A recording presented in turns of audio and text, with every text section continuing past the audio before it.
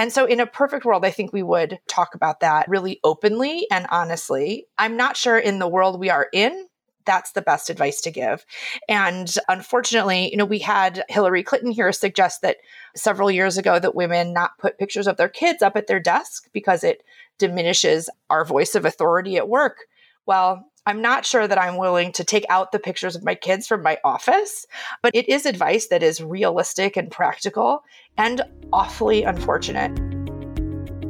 Welcome to the Big Career Small Children podcast.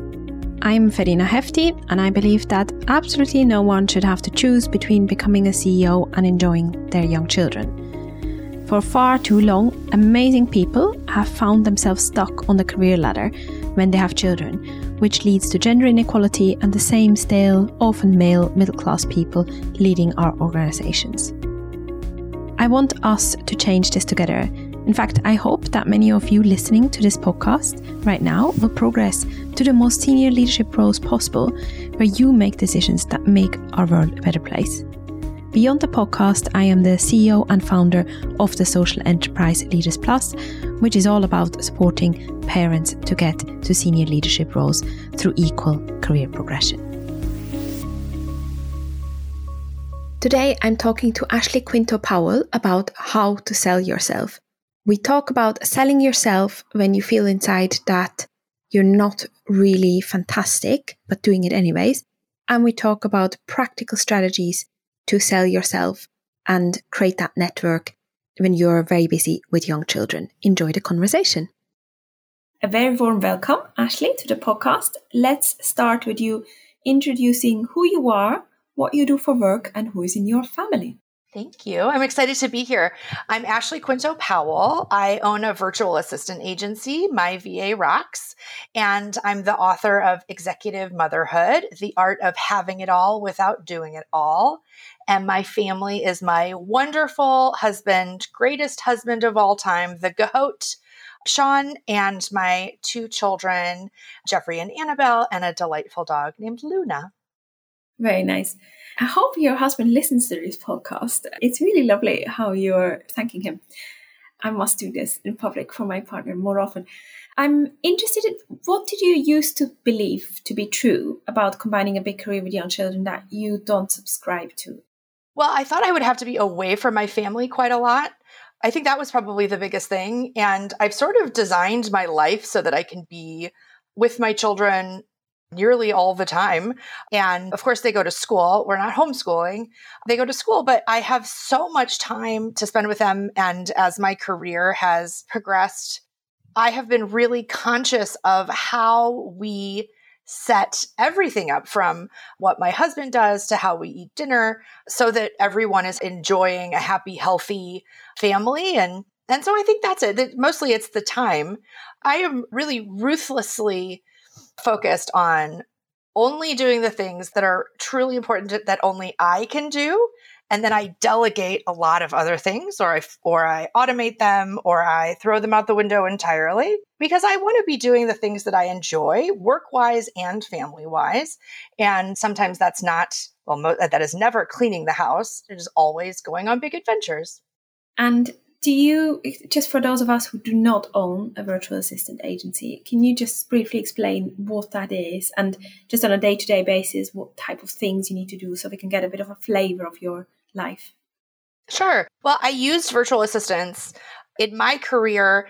I had a lot of driving. I had a very, very long commute. So I hired my first virtual assistant to read my emails to me as I was driving, and it made a huge difference. And then, frankly, pandemic parenting was so tough on me personally that I knew we were going to lose a lot of women from the workforce in particular. And, the U.S. lost somewhere between 3 and 5 million women just in 2020 alone. And as part of my values, I want to keep working women in the workforce if that's where they want to be. So I saw it as an opportunity to provide a soft landing and to help on the other side, people who were now trying to juggle. I didn't have a unique pandemic experience. We were all juggling 400 different things and trying to keep everyone's mental health afloat and provide 50 snacks a day. And it was not really that easy. So on both sides, I think we're helping. sort of pros helping pros. But the regular stuff that we do, we check email and we manage calendars and we manage social media. We have a really great grants program, which is how we support nonprofits in the US. We do video editing and all sorts of stuff. But probably the core of the work we do is sort of admin work that you might have had an office admin do when we were all in an office. And you obviously run the agency and place people and so on. Great, thank you for explaining that. And I used virtual assistants before, and it really is incredibly helpful. So you also are an author as a small side project, as if you weren't busy enough. What made you write a book? Like, what was a trigger moment to start writing a book? Well, I had been thinking about it for a long time. I'm really passionate about the ways that we treat mothers at work. In the UK, I think the prospects are as dim as they are here for women with children. And it's really hard to go from being an ambitious person with an upward trajectory, ready to take over the world, and then all of a sudden, you're stopped in your tracks where people assume that you don't want to go further, or they assume that you are no longer on the same fast track, that you're not as excited about promotions. I had my boss suggest to me when I was pregnant with my first that I just stay where I was and not go for any promotion until my youngest was in kindergarten, which would have been, when my youngest turned 6. She felt like, well, that's nearly a decade to put my career on hold. And we certainly would never say that to a father. And so I'm passionate about the ways that we can keep women in the workforce and how that protects our executive pipelines. I think that that's really important. I think we need women in the room and in the boardroom and in the design rooms. So I'm passionate about that. And I like writing, and it had always been sort of on my bucket list. But, I'm a sales expert. And one of my rules as a salesperson is you don't build anything until it has a buyer. So, when we're thinking about programs and we're thinking about all of the things that we could create, I often suggest don't create anything until you have someone who says, yeah, I would be a customer, and I would be a customer so much that I want to be your first one. Here's my money. And frankly, I do speaking engagements with an insurance company here in the States, and they bought the first 100 copies of the book before I had written it. And so that was a pretty good, nothing quite pokes you in the butt like someone who has purchased copies of a book that doesn't exist. So I had a year. I'm very, very, very intrigued. Yeah. That is such a funny story. And I think you definitely deserve the label sales expert if you managed to sell a book that did not exist to an insurance company. No less. What are you hoping to change with the book, do you think? What's the big dream? First of all, our expectations of ourselves need to change. I think we expect ourselves to be able to do absolutely everything, pack it all in, have all of the commitments, be the snack mom, be the volunteering in the school, and also sitting on the board, and also be up for promotions, and also managing our career, and also managing our homes. We expect that of us. Others expect that of us. And it's not possible. So instead, I worry that we lessen our contribution, and that doesn't serve the world. I really, the way that I feel about the work that I do is the world needs me to do it. The world needs me to lead. The world needs me to create. And also it's where I find joy and vitality. And my children really benefit when their mother is firing on all cylinders and excited about things and creating things. And let's not underestimate how powerful it is to, pay for a house and provide, all of that stuff is really, really important. And I think we deserve also the chance to continue moving forward in our careers if that's what we want to do. And I hope that means our future CEOs and our future politicians are women who have been able to be vital through sort of these critical years. Because, it's sort of unfortunate that exactly as your career is getting going and you're developing a specialty and you're getting really good at what you do, you feel like, all right, I'm finally stable enough in my life to plant roots and have children, get married, in whatever order. And if when you're planning all of that, you're assuming that your career is going to continue chugging right along, but it doesn't. And we get all of these cues from outside that say, well, you probably don't want this, do you?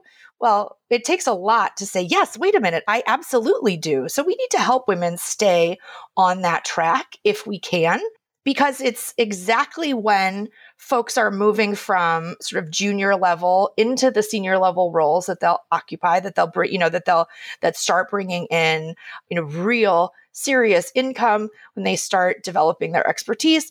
And it is not okay for the world. It is not okay to send those folks home and sort of stop the life of their career because they decided to have a baby, which also that is in your heart. You should be able to do that. It is the most wonderful, joyous. Right? Parents are sometimes really bad at explaining why we do this, but right, it's so wonderful. Your face practically explodes. It's so great to be a parent. And on the other side, of course, sometimes it's not perfect, but it is mostly this is how we leave a legacy. And I think everyone deserves the opportunity to do that. Absolutely. I couldn't agree more. One tension I'm coming across quite often is that some of the working parents listening to this or that we support with our programs seem to have this tension of they know to an extent they really are ambitious, they want to progress their career, but they know they need to sell themselves to do so. And at the same time, they have to do that whilst sometimes, not everybody does feel so, but sometimes you feel a loss of confidence if you've just come back from a very long UK style 9 months, 1 year maternity leave. As a super salesperson who can sell a book without even, I cannot get over this, it's so amazing. You sell a book that doesn't exist. How do you have the confidence to sell yourself when inside you feel a bit rubbish? Sure. Well, we talk a lot about imposter syndrome. And actually in my book, one of the things that I talk about is how we should be completely done with imposter syndrome, because it's such a natural reaction to being told our whole lives that we're not good enough, that we haven't done enough. And then when we believe it, now it is a syndrome that is, again, our fault and should be, fixed. It is something that needs to be fixed about us. So I think that it is really insidious, and I wish that we didn't have to deal with it. However, I had a conversation with someone once where I said, the same thing. This is why we're not doing imposter syndrome anymore. We're getting rid of it. We're just ignoring it entirely. It doesn't exist. But here's why I'm a real fraud. So it comes up for everyone, no matter who you are. But I think there are examples of people who are confident without any reason. And most of the women that I know are incredibly talented. And they have the right to be very confident about their skills. So often I will remind them to think about the blowhards on their team, the guys who talk about how great they are, but don't actually produce. Well, they're the ones in there talking about how amazing they are, and they don't have anything to back it up. So if you have something to back it up, you better get in there too. And no matter how nervous it makes you, do a little bit of boasting. And I think sometimes, my new favorite thing is that I find Arnold Schwarzenegger very, very inspiring because, well, listen, Rita, think about it. He started as a young boy in Austria and he thought to himself, well, you know what I would like to do? Become Mr. Universe. And then having no evidence that would ever happen for him, he did it on confidence alone. He worked really hard and he did it. And then he thought to himself, you know what I would like to be? An American movie star, despite it's not his first language. He's not even a great actor. And he, on confidence alone, right? No, there's nothing to suggest that Mr. Universe would make a great actor or that Arnold would make a great actor. Nothing. On confidence alone, he succeeded. He made it to the top, right? He's a top actor. And then he decided, well, I would really like to be involved in government, despite no evidence that Mr. Universe turned actor would be terrific at governing the fourth largest economy in the world. The governor of California is over the fourth largest economy in the world. Well, I know it's pretty bonkers, but along the line, there has never been anything obvious. And there had to have been people in his life who thought, but why? You made it. You don't need to go into yet another industry. And he did on confidence alone. So imagine, and this is a man who does not have talent particularly, right? He doesn't, especially as an actor, he is not a great actor. I like him a lot, but he's not a great actor. And on confidence alone, he made it to the top of 3, arguably 4 industries. And so imagine, Verena, what you can do with actual talent. With actual talent. That's where we are, that there is someone whose confidence is taking them to the absolute top of everywhere they want to be in 4 different industries. We can borrow some of that self-confidence, at least get to where we deserve to be in our own lives. Very well said. I really agree with you on this. For a long time, people pushed me to include imposter syndrome and, for example, have a podcast on imposter syndrome. And I was always a bit, I just didn't like it. And I think you're putting exactly the words into it. There's nothing wrong with us. It's just a normal thing. And it comes out of the society, of the expectations that you do get a lot of messages about what you can and can't do. And you do just need to do it anyways and ignore it to an extent, I think. And you can be called out by it so badly. I was telling to a group of fellows the other day. So I was asked by my sister for whether I still had the imposter syndrome. And I said very confidently, no, I didn't. And then I tried something completely different. And I just changed something in my usual routine. I had a speech in the House of Commons, which is the UK government building. Yes, which I've done before and I wasn't too nervous about. But I've just changed something. Rather than putting keywords, I've actually written down the speech because someone told me that was a good thing to do. And so I felt extremely nervous because I thought, I just can't do it. I can't deliver it in a convincing way. And I can't describe the rationality behind it. There was no rationality, but the fear and dread, just because of that small change, was absolutely crazy. And I actually rang my mom, who told me it was going to be okay. I'm 40 just about. 3 cheers for mom. I know. Anyways, and then guess what? It was totally fine. It was absolutely fine. But it was just such a fun. And it was about a few weeks after I told my sister I never have the imposter syndrome anymore. So I think it just can hit any of us, can't it? In the most beautiful way and unexpected way as well. So in your book, do you have any advice on selling your experience as a working parent? And I'm a bit torn myself in this. Should you talk about your experience as a parent in job interviews? And if yes, how? Great question. I think, there are 2 sides of this coin. As with a lot of advice, there's sort of the advice that I would give us if we were living in a perfect world and everything were right and just, which is, yes, you should talk about the ways that being a working parent makes you a better manager, for instance. We know this.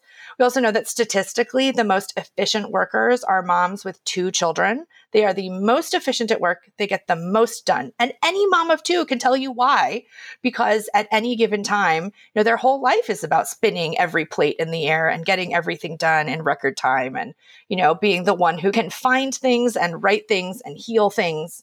And it really does make us better managers.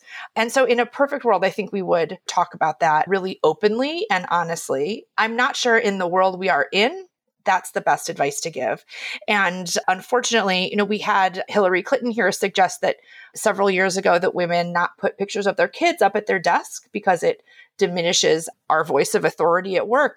Well, I'm not sure that I'm willing to take out the pictures of my kids from my office, but it is advice that is realistic and practical and awfully unfortunate. So I think the best advice that I have is to feel out the situation and dig deep into the values of the companies that you're interviewing with.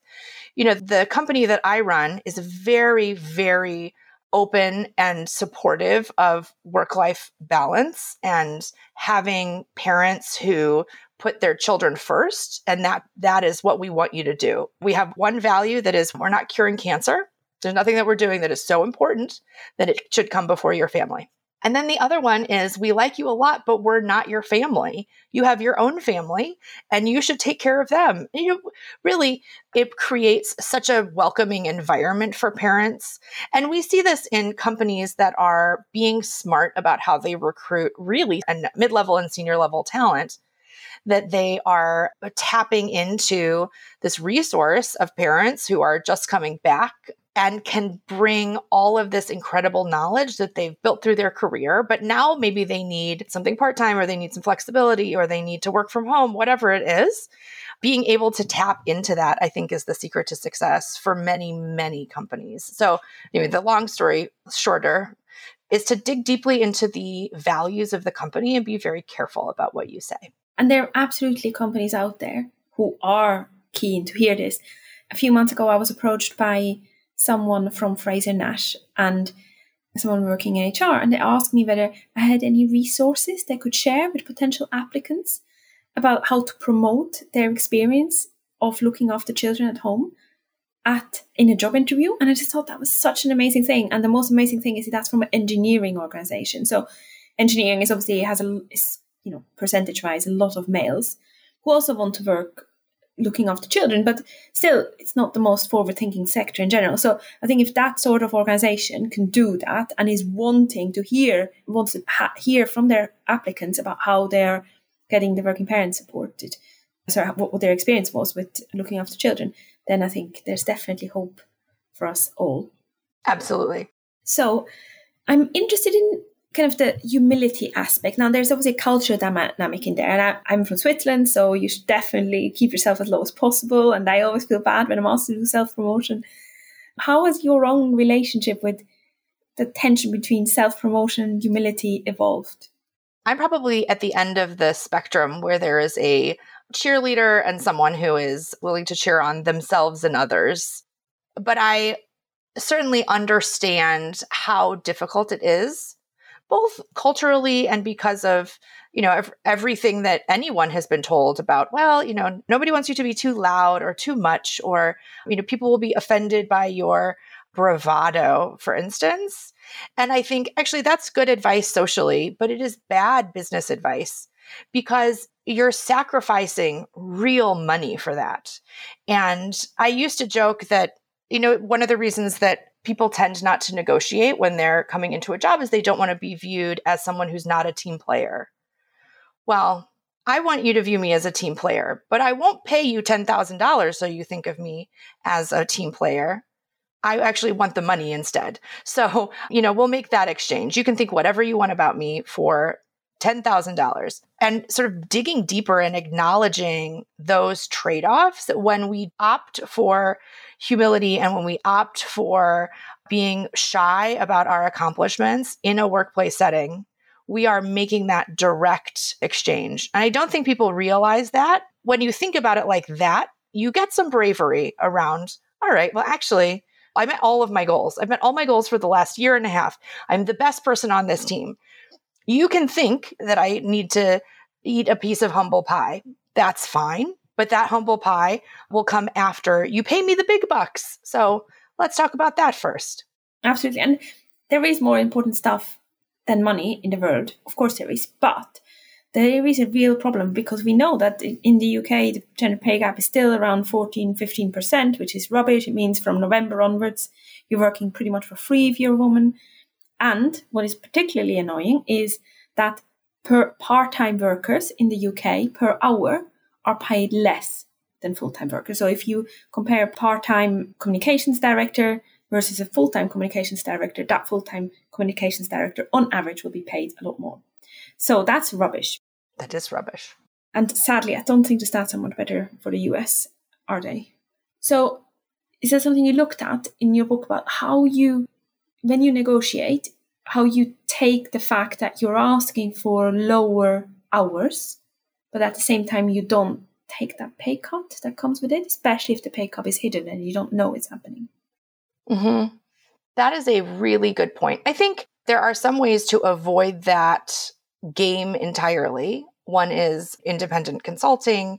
The other is to negotiate based on outcomes. So instead of being paid for, here's how many hours I show up in the office, it is here's how much and salespeople are really familiar with this because that's essentially how commission works. And commission, of course, is a trap because when they say they want you to be hungry, that means they just don't want to pay you. And when you have hit your quota on half the time that it took the person next to you, often they'll say, well, now you can work more and you can double that quota. And of course, that's probably not in our goals, right? We were so efficient and we did it in the time. But I think on the negotiating front, I would go with those two options, but especially the outcomes-based work. In the US, you can sort of apply for a job or you can talk to people about a job and then sneak into the interview process. And senior level positions almost always happen in the latter scenario. And you can get so much more accomplished if you can talk, you can change industries. You can make a lateral move and then prepare to move up in another organization. There's lots that you can do when someone knows you and they trust that you're going to do an amazing job when you come in. But unfortunately, that doesn't happen in a traditional, I'm going to send my resume to someone who does not know me. They're going to interview me, or they're going to get to know me, and then they will hire me. There's so much less trust in that scenario than having someone who knows your work from another place or knows your reputation. So I think as we get more creative with how we build our careers and how we build our income, with focusing on sort of those networking connections will be really, really important. And of course, having coaches and people around you who encourage you to ask for more and to really understand your value and what you should be asking for. All of that stuff is really, really important too. Yeah, I was really surprised when we run this fellowship program, and we have people who are from different sectors, and they go through a 9 months or 6 month program to support them to combine big careers with young children. And we saw quite a lot of them having a pay rise, even though we don't talk about pay. We ask experts like you to talk about pay. We don't do it in the program. And I think that's exactly it. It happens because there's this cheerleading effect. And sometimes you just need someone in your corner, isn't it? Saying, well, actually, yes, you deserve this, because it's on your own. It's too tough, I think. So, yeah, interesting. And you mentioned about this visibility and being seen as someone trustworthy, which is easy if you've worked with your boss for 10 years and they know you're great. But if you are at the periphery of an organization, you're a working mother, you can't attend all these evening swanky events, but you still want to be seen as someone who delivers, what are your top 2 or 3 things that you've seen work in order to sell your brand or your experience and to be remembered when it comes to the time of job interviews? Well, that time spent after work at sometimes it's at the bar with the boss. That is really important. And to your point, you can't often get there if you are running to pick up children from daycare or school and then headed home to feed what feels like an army of teenagers, for instance. But it is really important because those are the sorts of things that will get your career forward. And so I would focus on having lunch with interesting people in the organization that you can talk to and get to know. You can certainly do coffee by Zoom. There are often opportunities in the Slack channel. And unfortunately, it tends to be in most companies incumbent on the remote worker to make sure that no one forgets about them. It takes a lot of systems in place and a lot of people thinking very purposefully about it to be in person with a small percentage that is remote and to keep the remote ones involved. So unfortunately, that does fall often to the remote worker, although I think eventually people will be more cautious and more inclusive there. But it's those, it's the interactions that would recreate being in an office, being around a water cooler, bumping into someone in the hallway. And so I think being very, very participatory in a Slack or a Teams or a HIP chat, whatever system for asynchronous communication, I think it's a good opportunity to hop in. But then also offering to have coffee with your coworkers just as a social, let's get to know you. I've also seen coworkers just turn on a Zoom in order to work with a buddy. I think that's really important too.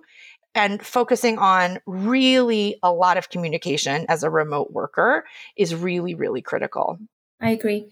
So again, I might be, tell me if this doesn't work because of the cultural difference between the US and Europe. But I mean, how do you practically tell people what you're good at? I guess I'm now thinking, why am I even asking the question? But I think it's because I have such a sense of, I don't like promoting myself.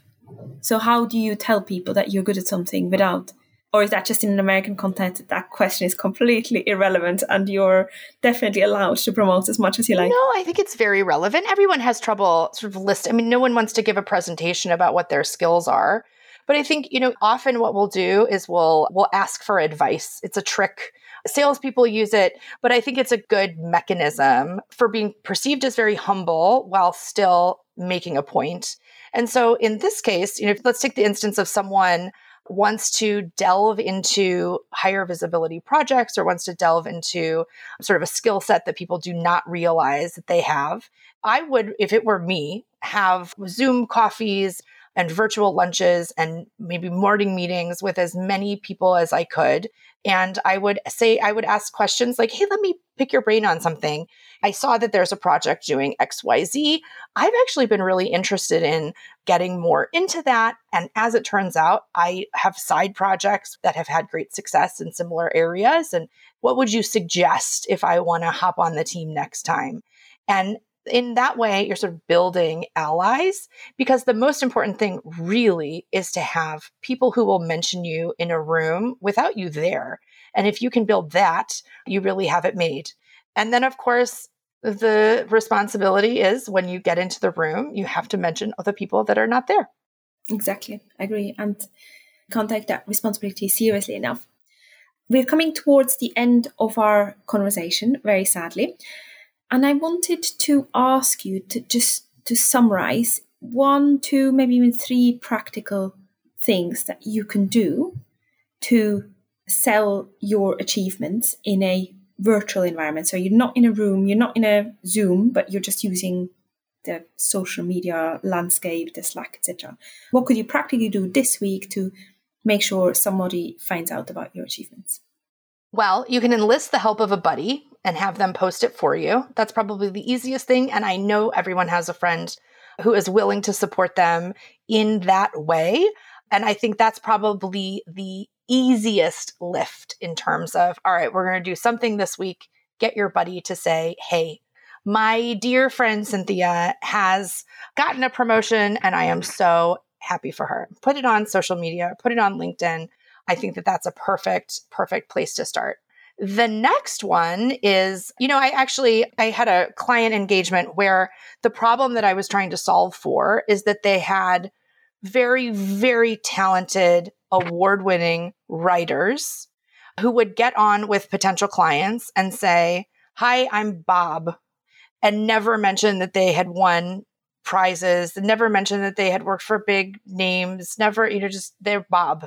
So what we came up with them to do was put a bio in the invite so that they did not have to introduce themselves, but everyone who was going to be in attendance had a 5-sentence bio that described, I've been in journalism for 15 years.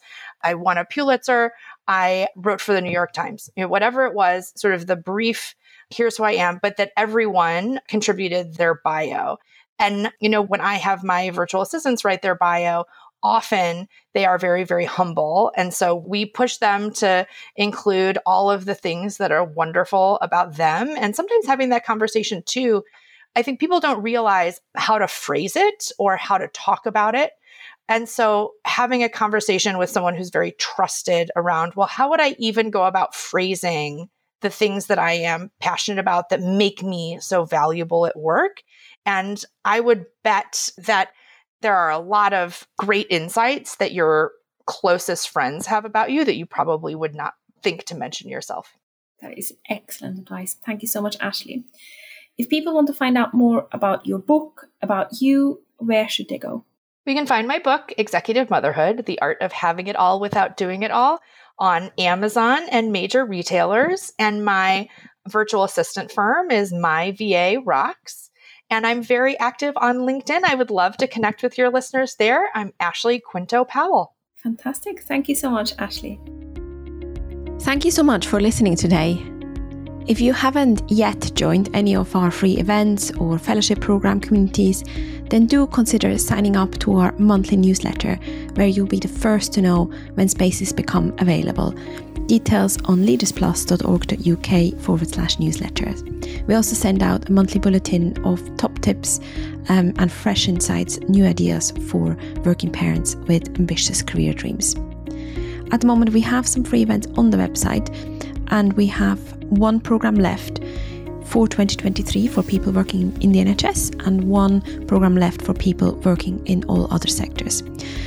But if you are in the NHS, you only have until 11th July to get your application in. If you work in another sector, you've got a bit more time. You can keep an eye out for applications opening in September. If you do join the fellowship community, you'll join a group of, in my view, really amazing parents who are also very, very passionate about their career. Many of them are podcast listeners. So shout out if you are listening. And they usually are, well, they're always people who really are passionate about their career. They want to progress, they want to make a difference, but also be present with their kids unapologetically.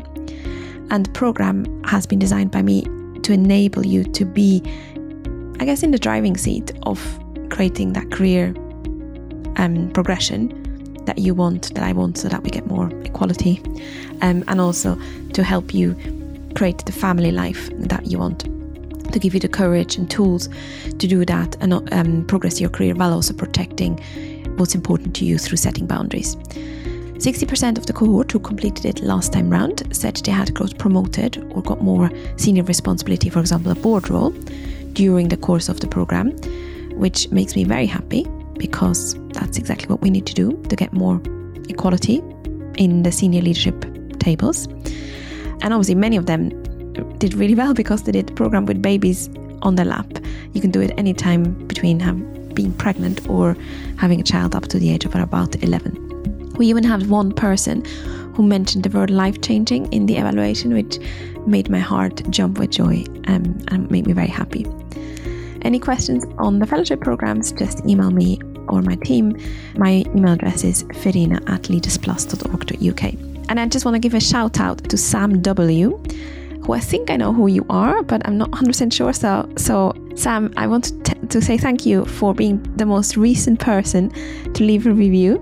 Podcasts are incredibly male dominated. Apparently 4 in 5 of the podcast hosts of the top charting podcasts are men. But reviews really help to grow the reach of the podcast, to grow the listener base. Also sharing the podcast really helps. And so if you also think it would be quite good if the message in this podcast would reach more people about the fact that we should be able to progress our careers with young kids in tow, and if you think that we should have more female voices in the podcast, which is one of the fastest growing mediums right now worldwide, then you can do a simple thing of just sharing this episode with 2 or 3 friends and leaving a review. Thanks again, Sam, for your lovely comments.